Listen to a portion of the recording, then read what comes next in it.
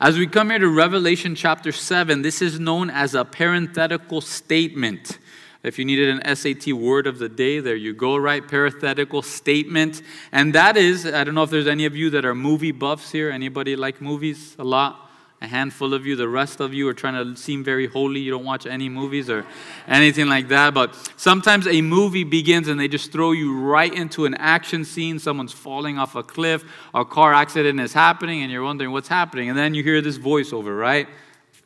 If you're wondering how I got here, right? Or it all started with, and then all of a sudden you're transported to another time in this person's life, and it shows you how they got to this point where this chaos is ensuing. And here in chapter 7, we are given one of these pauses, one of these parentheses to reveal to us and show us what has been transpiring perhaps before or during the Great Tribulation and the chaos and the carnage of chapter 6. If you remember in chapter 6, right, we had the 4 horsemen of the apocalypse come upon the earth. We also had all of this carnage, this destruction, this widespread death, and all of this just chaos happening. And here in chapter 7, we're given a break before the wrath of God continues. And there's a theme from Genesis to Revelation, how God, He seals and He protects His people before He pours out His wrath.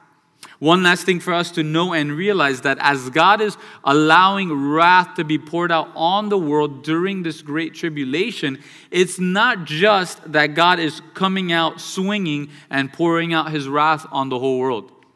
But truly, it's God slowly but surely peeling away His blessings and His goodness upon this earth. You see, there's many people that we think that our life is good because of what we've done, our hard work, and all of our savviness. But each and every one of us, believer and unbeliever, we taste of the blessings and the goodness of God on a daily basis. But there's going to come a time, and each of us, perhaps you've gone there, where you pass that line in the sand. If you're reading the Bible together with us, we just went through the life of Samson. And Samson's sin caught up with him, and he passed that line in the sand where God's blessing was no longer on his life. And he tasted of the wages of his sin, and the wages of every sin is death. And maybe you're here and you're going through difficulty, you're going through a season of chaos, and it's because of your own sins, but more often than not, what do? We turn our fist at God and we say, God, how could you allow this to happen, right? We don't look at our whole life's work. We don't look at all the wages of sin. We don't look at all of our poor decisions and blame it on ourselves and our decision making. We turn and blame it on God. All of this to say we cannot be living a life of habitual sin and expect the blessings of God. Sooner or later, those blessings will be ripped away slowly but surely. And in the book of Revelation, that's exactly what's happening. God is peeling away His blessings upon this planet one by one. But there in verse 1, it says, after these things, that's that Greek word, once again, metatauta, it says, after these things, I saw 4 angels standing at the 4 corners of the earth, holding the 4 winds of the earth, that the wind should not blow on the earth, on the sea, or on any tree. Here we're given a figure of speech that we use even till today, right? The 4 corners of the earth. Some people say the 4 points of the compass. And I think we don't have to explain this, but just in case, right? We all realize this is a figure of speech. God is not a flat earther whatsoever, right? There's some people that have given into that. There's some people even within churches saying, oh, it's a sphere, but it's flat, and all sorts of ridiculousness, right? Don't waste your time arguing with people that say that the Bible speaks of a flat earth or anything near that. One of my favorite quotes is, do not argue with a fool, lest they bring you down to their level, and there they defeat you with their experience. So again, if you have someone, they're trying to come at you with the Bible means this, or they're tricking you, and just take a step back. Isaiah 40 verse 22, it says, it is He who sits above the circle of the earth, and its inhabitants are like grasshoppers, who stretches out the heavens like a curtain and spreads them out like a tent to dwell in.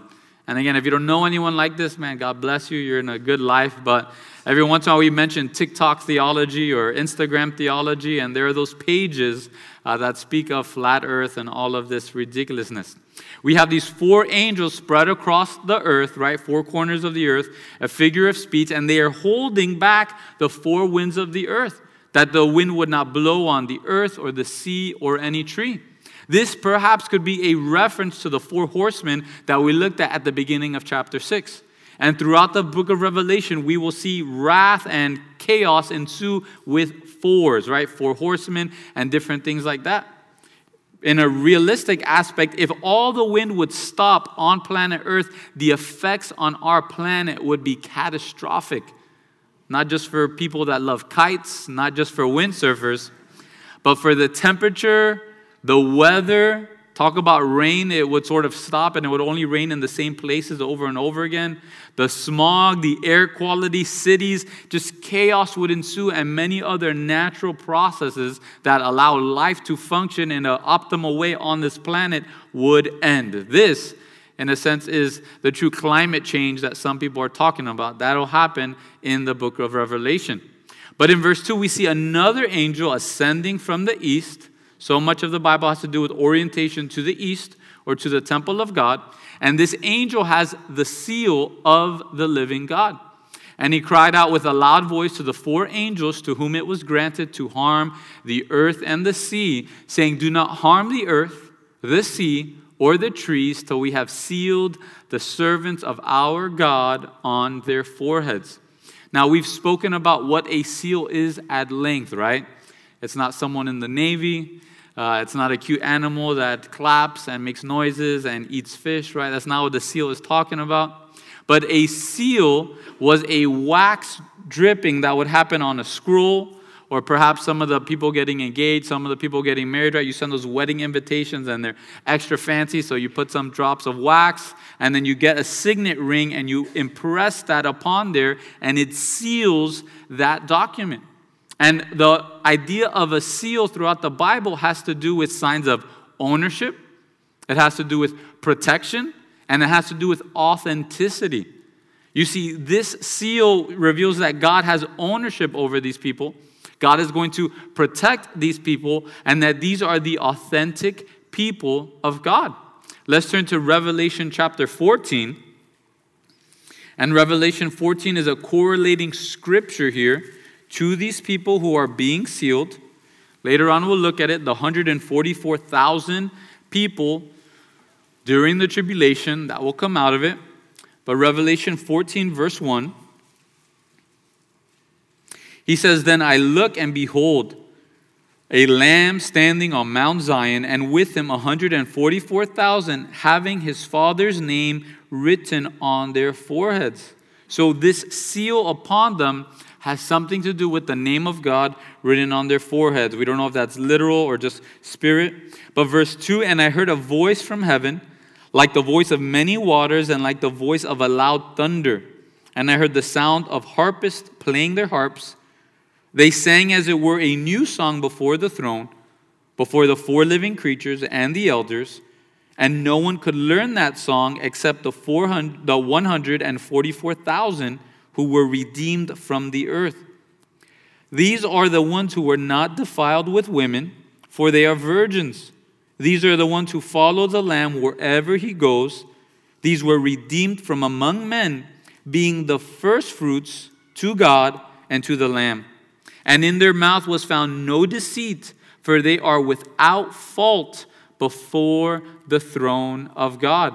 So what we're going to see here in a moment is that at some point in the tribulation, God is going to seal these 144,000 people and protect them during the tribulation. We know that during the tribulation, there's going to be something known as the mark of the beast. People will have to take a mark of worship on their right hand or on their forehead. It'll be 666, and this mark of worship is the only way you could buy or sell food. Right? Within the last 2 years, we've had to deal with places that won't let you in unless they check your temperature, or certain cities unless you're vaccinated or show papers or have a mask or show whatever the case may be. During the Great Tribulation, if you don't have the mark of the beast, you will not be allowed to buy or sell anything. And this whole idea of God sealing a people before he pours out his wrath, it's found from Genesis to Revelation. In Ezekiel chapter 9, verse 4, this is before God pours out wrath on the city of Jerusalem. It says, "Put a mark on the foreheads of the men who sigh and cry over the abominations that are done within it. To the others, he said in my hearing, go after them through the city and kill, and do not let your eyes spare, nor have pity."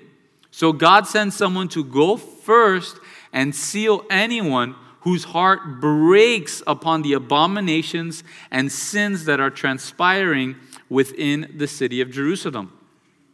You could think of Noah and his family, how before the flood and the judgment of God upon the earth, God seals Noah and his family in the ark before the wrath of God is poured out.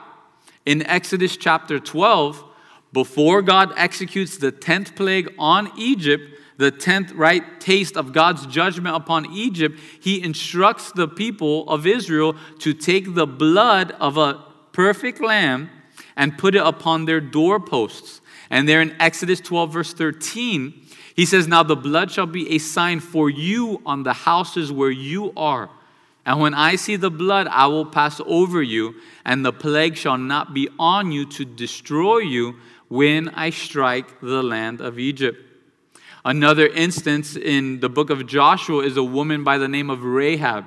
And Rahab, she wasn't an Israelite. She wasn't Jewish by descent, but she trusted and believed in the God of the Bible. So when Israel sends 2 spies into Jericho, she hides them and protects them, and then she begs them to not kill her or her family when God's judgment is poured out on Jericho.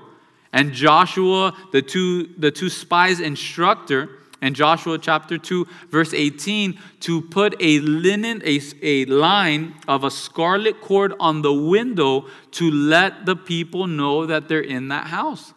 And then the 2 spies say, whoever's in that house will be protected and their blood will be upon our head. But whoever of your family is not in that house, their blood will be upon their own head. Again, a mark, a seal, a line of protection before God's wrath is poured out upon the earth. And it's not just for the Israelites or the Jewish people. Let's turn to Ephesians chapter 1.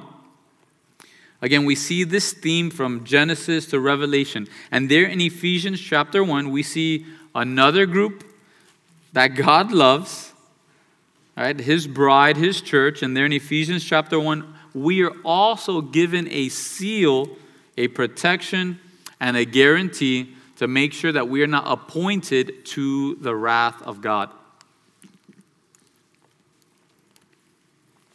Ephesians chapter 1, verse 13, it says, "In him you also trusted, after you heard the word of truth, the gospel of your salvation, in whom also having believed, you were sealed with the Holy Spirit of promise, who is the guarantee of our inheritance until the redemption of the purchased possession to the praise of his glory."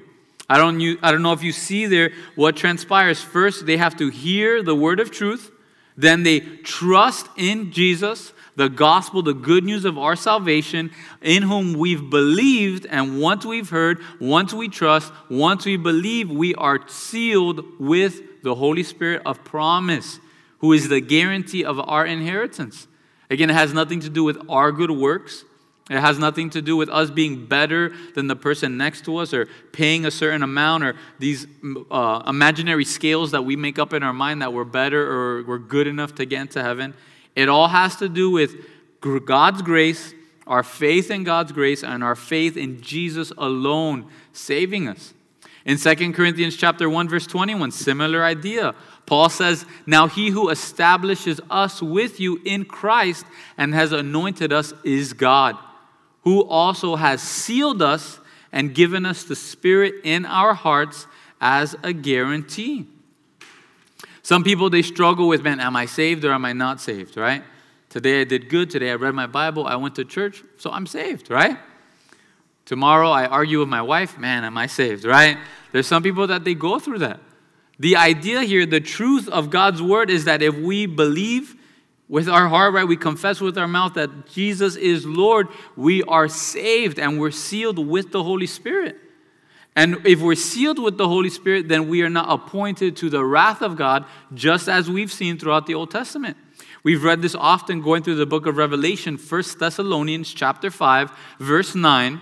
It tells us, "For God did not appoint us to wrath, but to obtain salvation through our Lord Jesus Christ." Again, a true Christian is sealed with the Holy Spirit. But not only are we sealed with the Holy Spirit, but we will be fleeing from sin. Let me say that again. A true Christian is sealed with the Holy Spirit and is actively fleeing away from sin. It's a great question for us to ask ourselves. Number one, am I truly saved? And number two, am I actively running away from sin? Because this is the mark of a true believer. There's something also very important here. There's some believers, right, that they just really like the idea of having to go through the Great Tribulation. I don't know why, right? Maybe they really like zombie movies and stuff like that. They want to see if they got what it takes. But there's also other believers that for whatever reason, they really like demons. And they really want to mess with demons. They really want to go do the demon ministry. I want nothing to do with the demon ministry, right? The one time we see the demon ministry in the book of Acts, the people are running out of the house naked and beat up. So I want nothing to do with the demon ministry, right? When that day comes, the Lord will fill us and we'll go at it in the name of the Lord Jesus. However, if you are a believer, you are sealed with the Holy Spirit. So a demon's not going to come inside of you and take over you. You may have the oppression. You may be in a place where evil is taking place or transpiring. You may be leaving away from the Holy Spirit. You can think of King Saul, and there's another oppressing spirit that comes upon him because he's leaving, he's going away from the Spirit of God. But if you are truly saved, you are sealed with the Holy Spirit, and you don't have to be concerned that there's a demon lurking that's going to just jump inside of you and take over your body. That's a different side note. However, right, back to what we were talking about. Let's go to Ephesians chapter 4. And Ephesians chapter 4, we see this truth that if you're truly saved, you are sealed with the Holy Spirit, and you will be actively leaving and fleeing away from sin. Ephesians chapter 4, verse 30. I did this in the first service. And let's start in verse 29. Ephesians chapter 4, verse 29. It says, "Let no corrupt word proceed out of your mouth, but what is good for necessary edification, that it may impart grace to the hearers. And do not grieve the Holy Spirit of God, by whom you were sealed for the day of redemption. Let all bitterness, wrath, anger, clamor, and evil speaking be put away from you with all malice. And be kind to one another, tender-hearted, forgiving one another, even as God in Christ forgave you." Look at verse 1 of chapter 5. It says, "Therefore, be imitators of God as dear children." You see, if you're saved, you're sealed with the Holy Spirit, but then there should be some active work going on in our hearts and in our lives.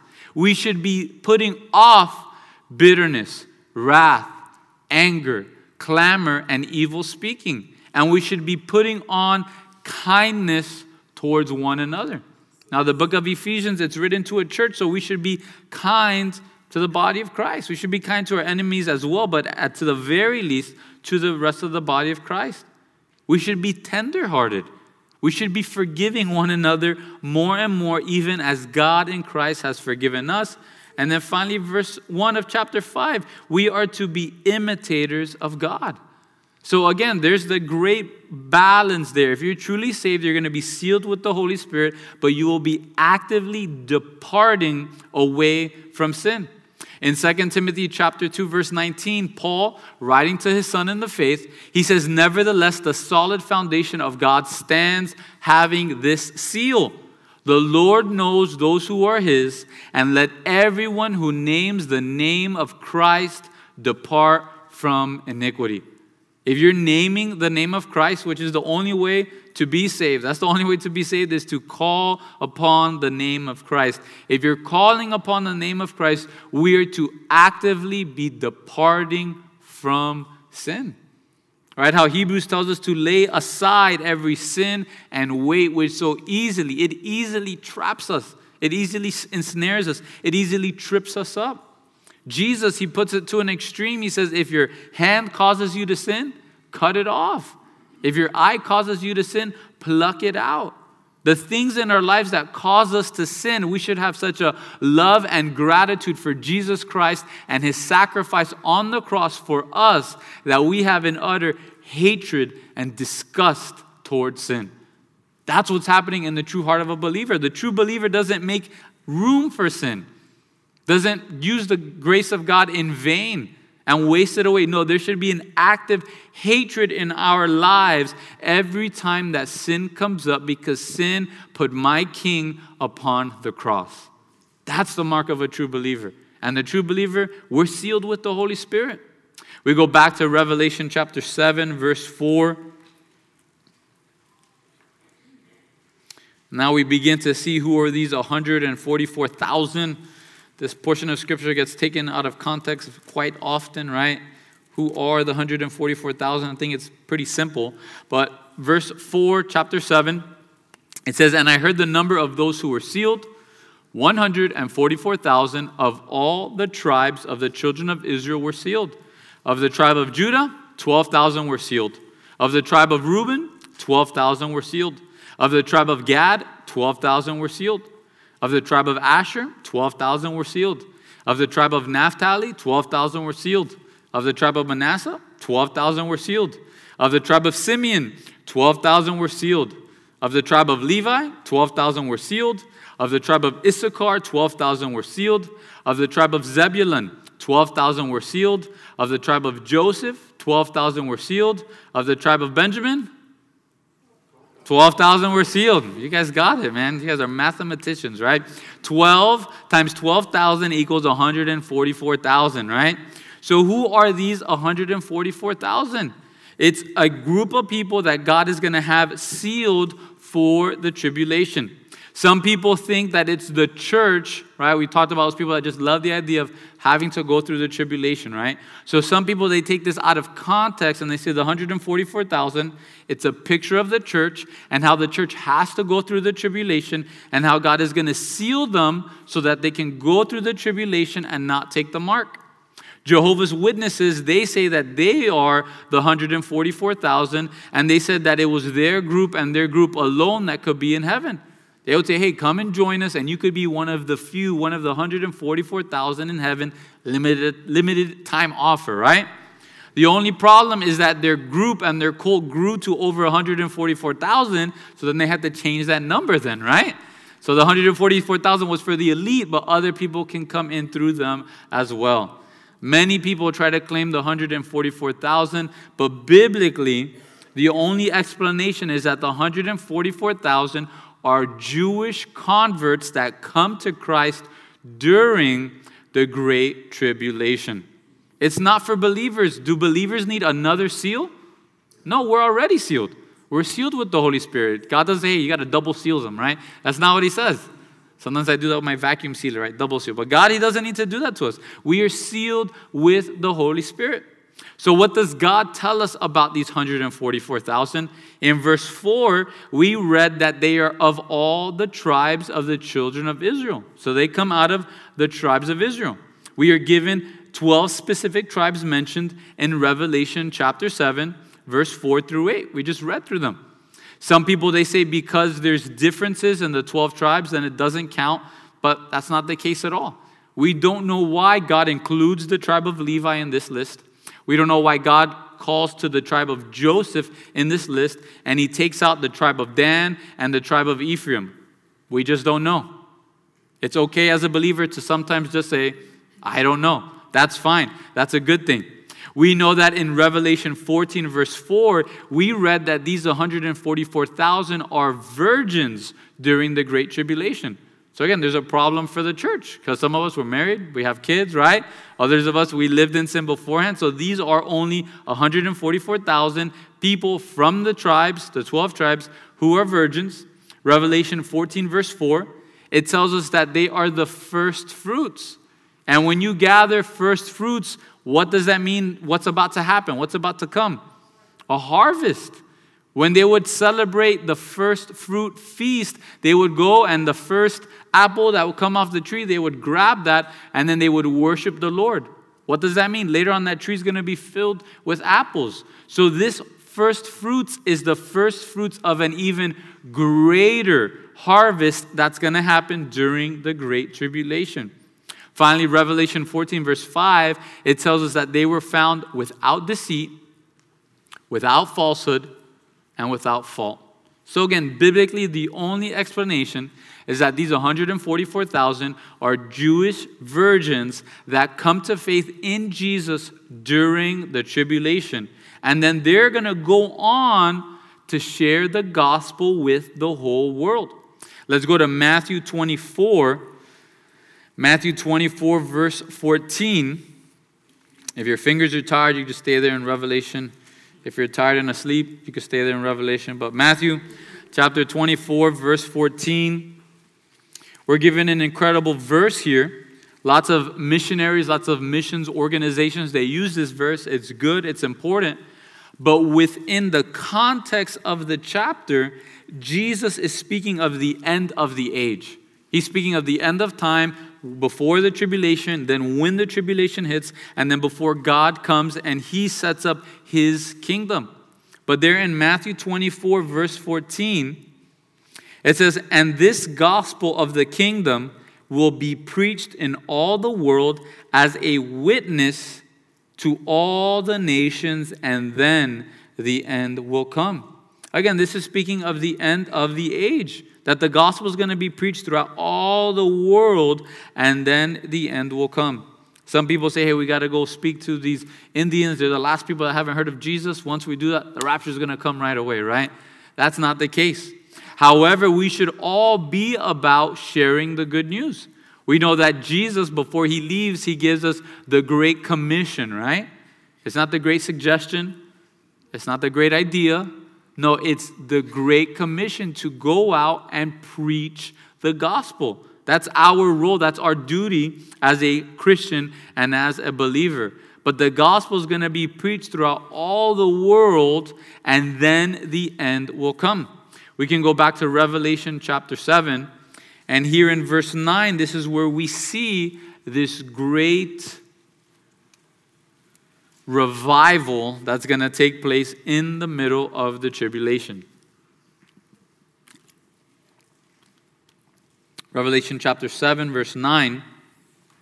It says, "After these things I looked, and behold, a great multitude which no one could number, of all nations, tribes, peoples, and tongues, standing before the throne and before the Lamb, clothed with white robes, with palm branches in their hands, and crying out with a loud voice, saying, Salvation belongs to our God, who sits on the throne, and to the Lamb." That word, right, in verse 9, after these things, metatauta. So John is there. He sees these 144,000.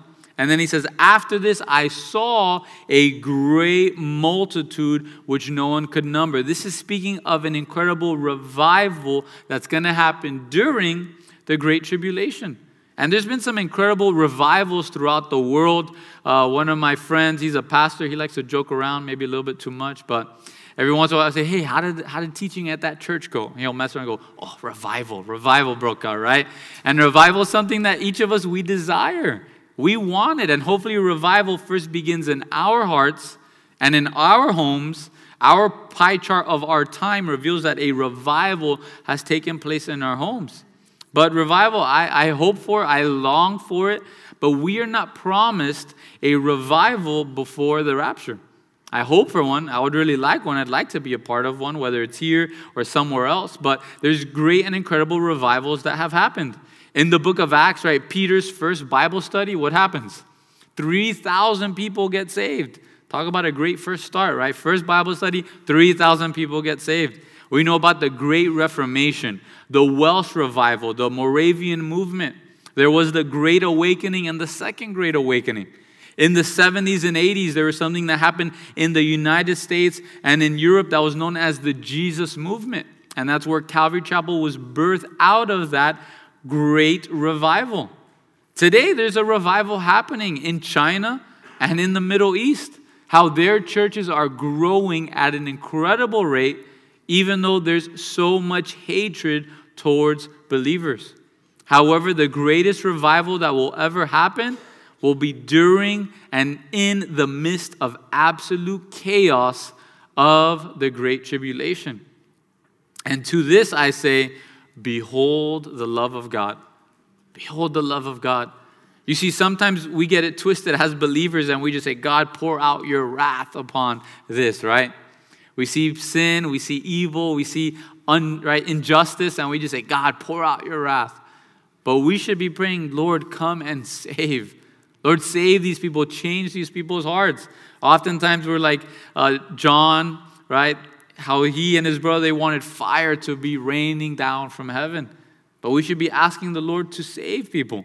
And this is the theme throughout the Bible, that in God's wrath, He wants to see people saved. He wants to see people saved. In Habakkuk chapter 3, verse 2, the end of verse 2 says, in wrath, remember mercy. God, in the midst of your wrath, please remember your mercy. God, please take us out of this misery that we're in. Lord, please don't give us what we truly do deserve, that even though you're pouring out your wrath, please have mercy. In 2 Peter chapter 3, verse 9, Peter says, the Lord is not slack concerning his promise, as some count slackness, but he is long-suffering towards us, not willing that any should perish, but that all should come to repentance. That's the will of God. It's not to just fry everybody up to a crisp. That's not God's heart. God's heart is that no one would perish, but that all would come to repentance. That's His desire. That's His hope. 1 Timothy chapter 2, verse 3 and 4. This is the Apostle Paul, once again writing to his son in the faith, Timothy. He says, for this is good and acceptable in the sight of God our Savior, who desires all men to be saved and to come to the knowledge of the truth. Again, that's God's desire. God's desire for you here today, if you're not saved, is that you'd come up front, you'd pray that prayer, and you would abide with Him and walk with Him from here on out. Right? Sometimes we got that messed up picture in our head that God's up there with lightning bolts and He's just bored. He's like, dance, right? He just starts throwing lightning bolts down at us, right? That He's just a God that wants just carnage. No, we serve a God of love. That before He pours out His wrath, He's always seeking to save as many people as possible. Some people say, how could a revival happen without the church? If the church is raptured, how could revival happen, right? Some people think that the Holy Spirit's going to be taken away from the earth, but we don't really see that in Scripture. The Holy Spirit's part of the Godhead. God, He's omnipresent. He's in all places at once, and there's no reason to suggest that the Holy Spirit's not going to be in all places at once. So how could people get saved during the tribulation? The same way we got saved, right? Faith alone, in God's grace alone, in Christ alone. That's the way we get saved. That's the way people will get saved. It's just going to cost a lot more. It's going to literally be your head on the line when this happens. You're not going to be able to eat. You're not going to be able to buy. You're not going to be able to sell. It's going to be a difficult time. How can revival happen? There's going to be many special people appear on the scene during the Great Tribulation. Once we get there in Revelation chapter 11, we're going to see two witnesses come on the scene of planet Earth. And these two witnesses, they're special men. The Bible doesn't tell us who they are. Some people think it's Elijah and Moses or Elijah and Enoch, but they're going to be prophesying for 3.5 years. They're going to be given power from God Himself. They're going to be able to protect themselves with fire out of their mouths. That's what Revelation 11 tells us. They're going to have the power to hold back the rain. They're going to have the power to turn water into blood. They're going to be able to strike the earth with plagues. And later on, they will finally be put to death. They're going to be killed. And the world is going to have a disgust and hatred towards them that they're going to leave their dead bodies in the streets for 3.5 days. Revelation 11 tells us the whole world will see them. This is before satellite TV. This is before the internet. This is before YouTube or Twitch or live streaming, right? It says the whole world is going to see these two witnesses. And they're going to be looking at their bodies. And then after 3.5 days, God's going to bring them back from the dead for all the world to see. You don't know what streaming platform is going to be happening during the Great Tribulation, right? How many likes or comment belows. But during that time, the whole world will see these two witnesses brought back from the dead. These 144,000 Jewish believers, they're going to become evangelists. It's like 144,000 Pauls being set loose upon the earth, preaching the gospel, sharing salvation. I don't know if you've ever spoken with a completed Jew, how they have such a love for the Word of God. They have such a love for Jesus Christ and for the Messiah. Finally, in Revelation chapter 14, verse 6, it speaks of an angel that's going to be flying around the earth preaching the gospel. An angel is going to be flying around planet Earth preaching the gospel. Revelation 14, verse 6. There's some people that say that we're in the Great Tribulation today. There's some people that say that we're in the 1,000-year reign of Christ today, but I've yet to see an angel flying around Miami preaching the gospel, right? So I don't think we're anywhere near this. But as a result of the two witnesses, as a result of the 144,000, as a result of this angel, God is going to have the greatest revival take place in the midst of absolute chaos. And for some of us, that's exactly how we got saved, right? We were saved when our lives were in absolute chaos. Maybe your marriage was a wreck. Maybe you were down and you were just depressed. You were suicidal. For a lot of people during the pandemic, a lot of people, they took a real view of their lives. Right? There's a great sifting that happened during the pandemic. There were people that said that they were believers, and all of a sudden church wasn't important whatsoever, right? I could just stay at home, watch it online. It's the same thing as going to church. I know Hebrews says not to forsake the assembly of the brethren, but not during 2020, right? That doesn't have to do with today. And there's a great sifting process that happened because many of those same people are still not going to church today. However, there were also other people that with the great fear of death gripping them, with the lack of hope on television, with only doom and gloom everywhere, were able to see Christ on high.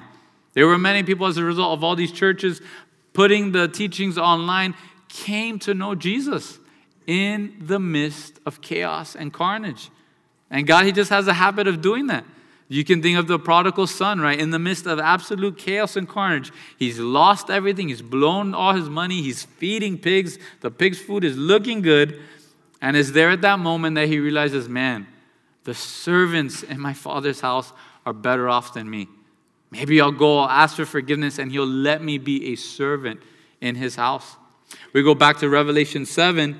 The rest of verse 9, it tells us it's a great multitude which no one could number, of all nations, tribes, peoples, and tongues, standing before the throne and before the Lamb, clothed with white robes, with palm branches in their hands.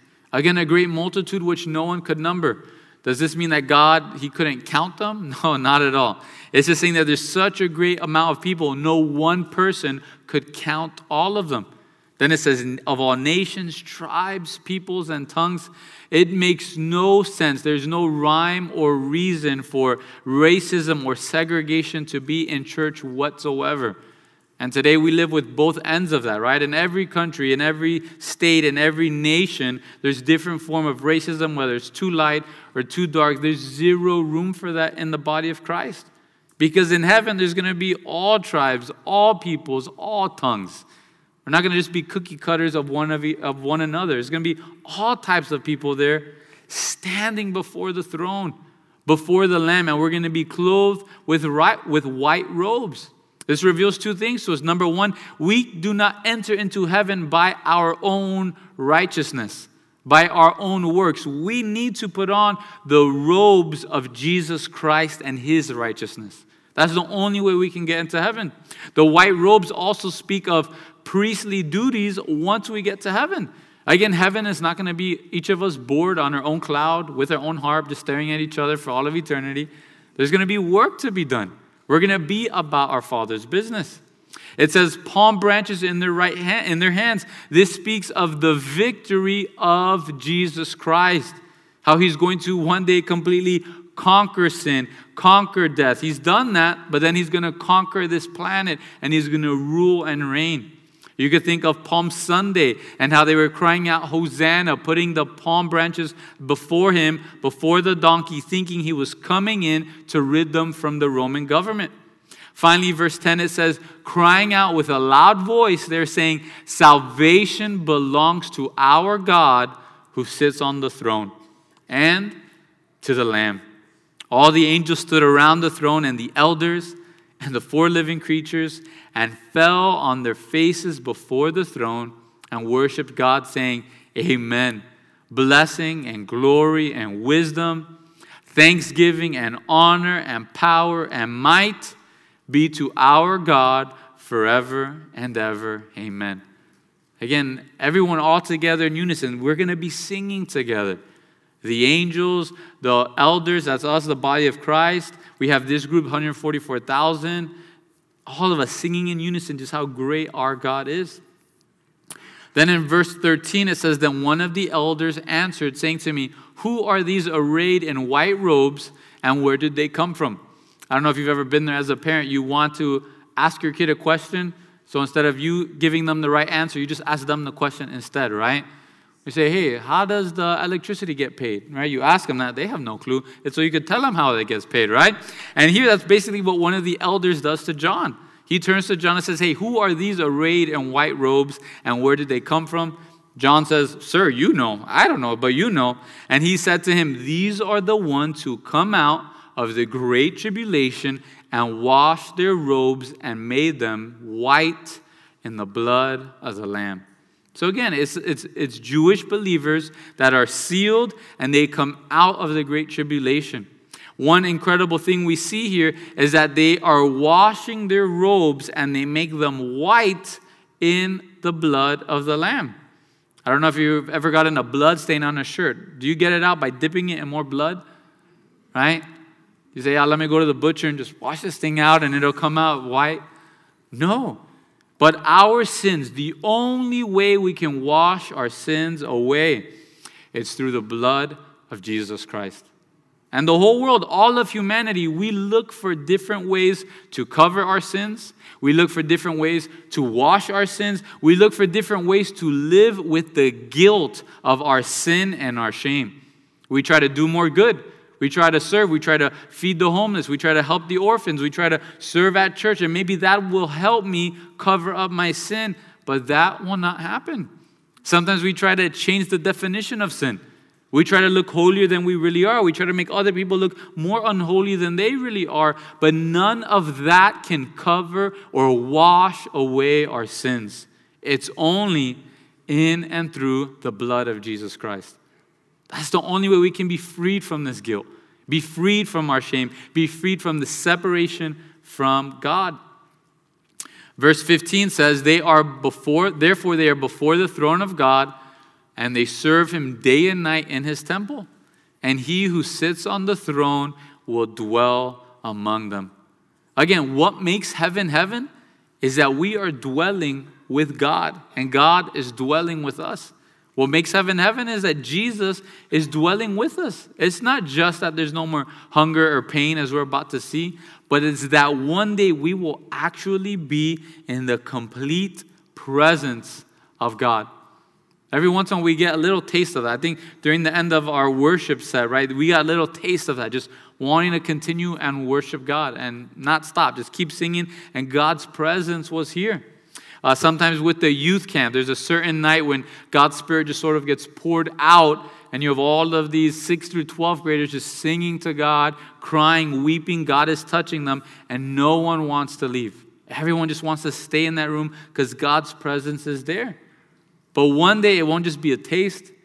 It won't just be one night, but it'll be for the rest of eternity. We will be in the presence of God. And friend, that's what makes heaven heaven.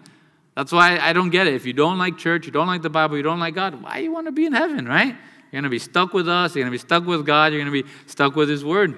Finally, verse 16 and 17, it says, they shall neither hunger anymore, nor thirst anymore.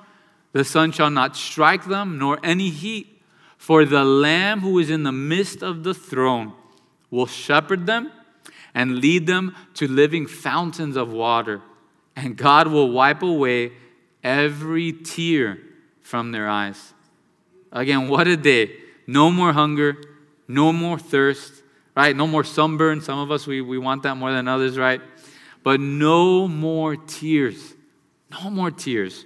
No more shame. No more guilt. No more pain. No more sin. Again, what will heaven be like? And here we see this incredible picture of Jesus Christ.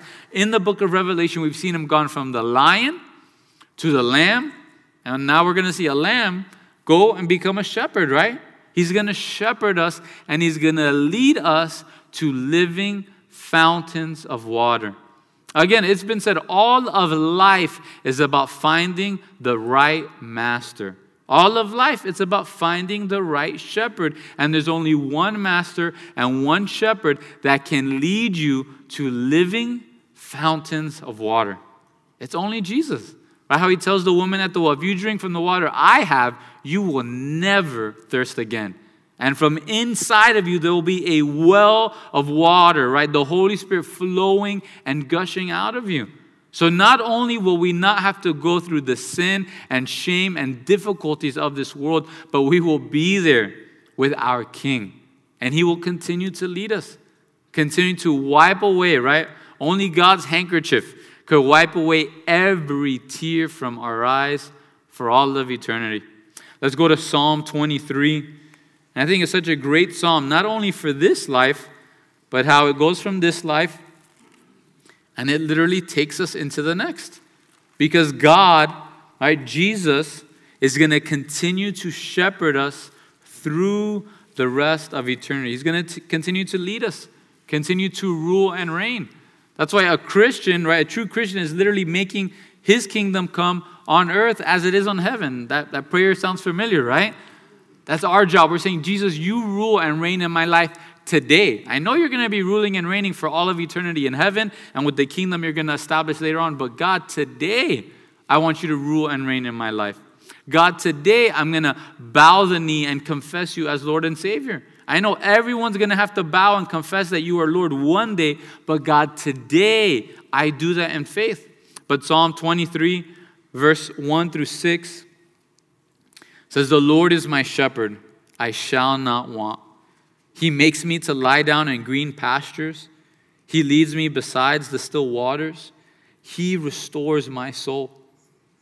He leads me in paths of righteousness for his name's sake. Yea, though I walk through the valley of the shadow of death, I will fear no evil, for you are with me. Your rod and your staff, they comfort me.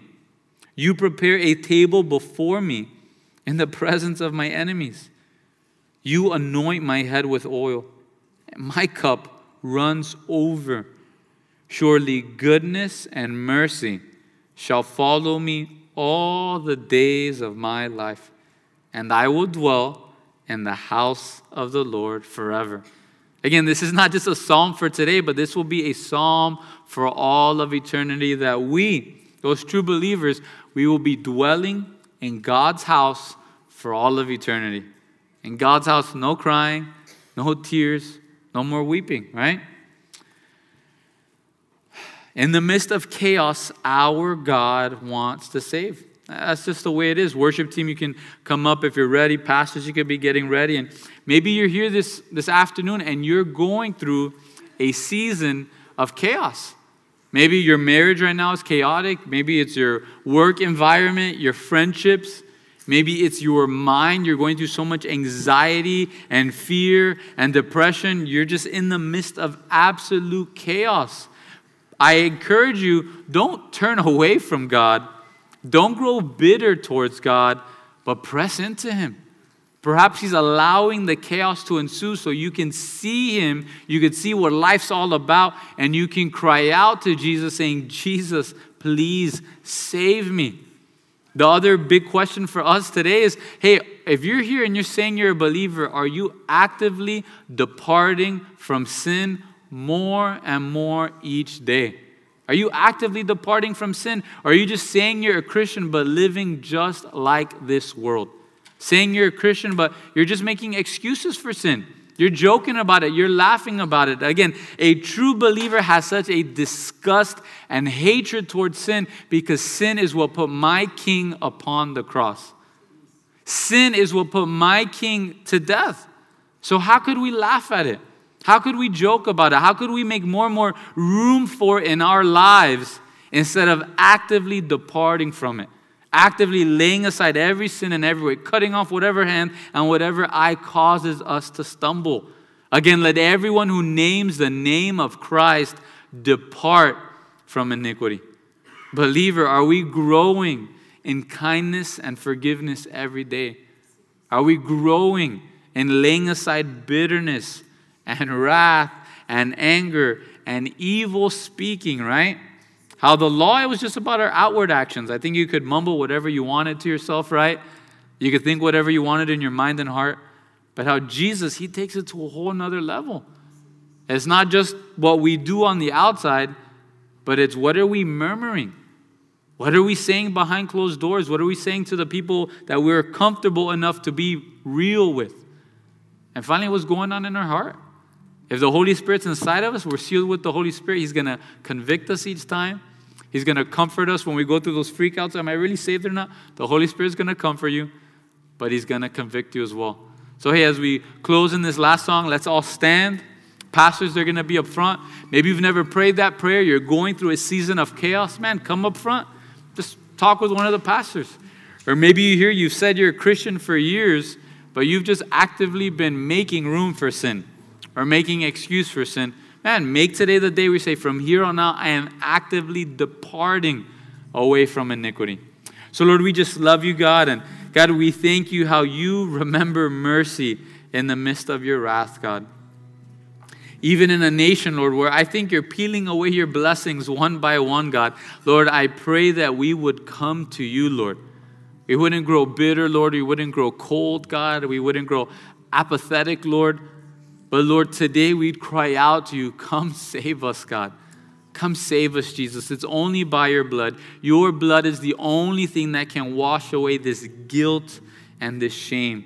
The only thing that can wash away our sins. So Lord, I just pray if anyone is here and they're in that season of chaos, Lord, may they just come to you. May they lay their burdens at your feet, Lord, knowing that your yoke is easy and light.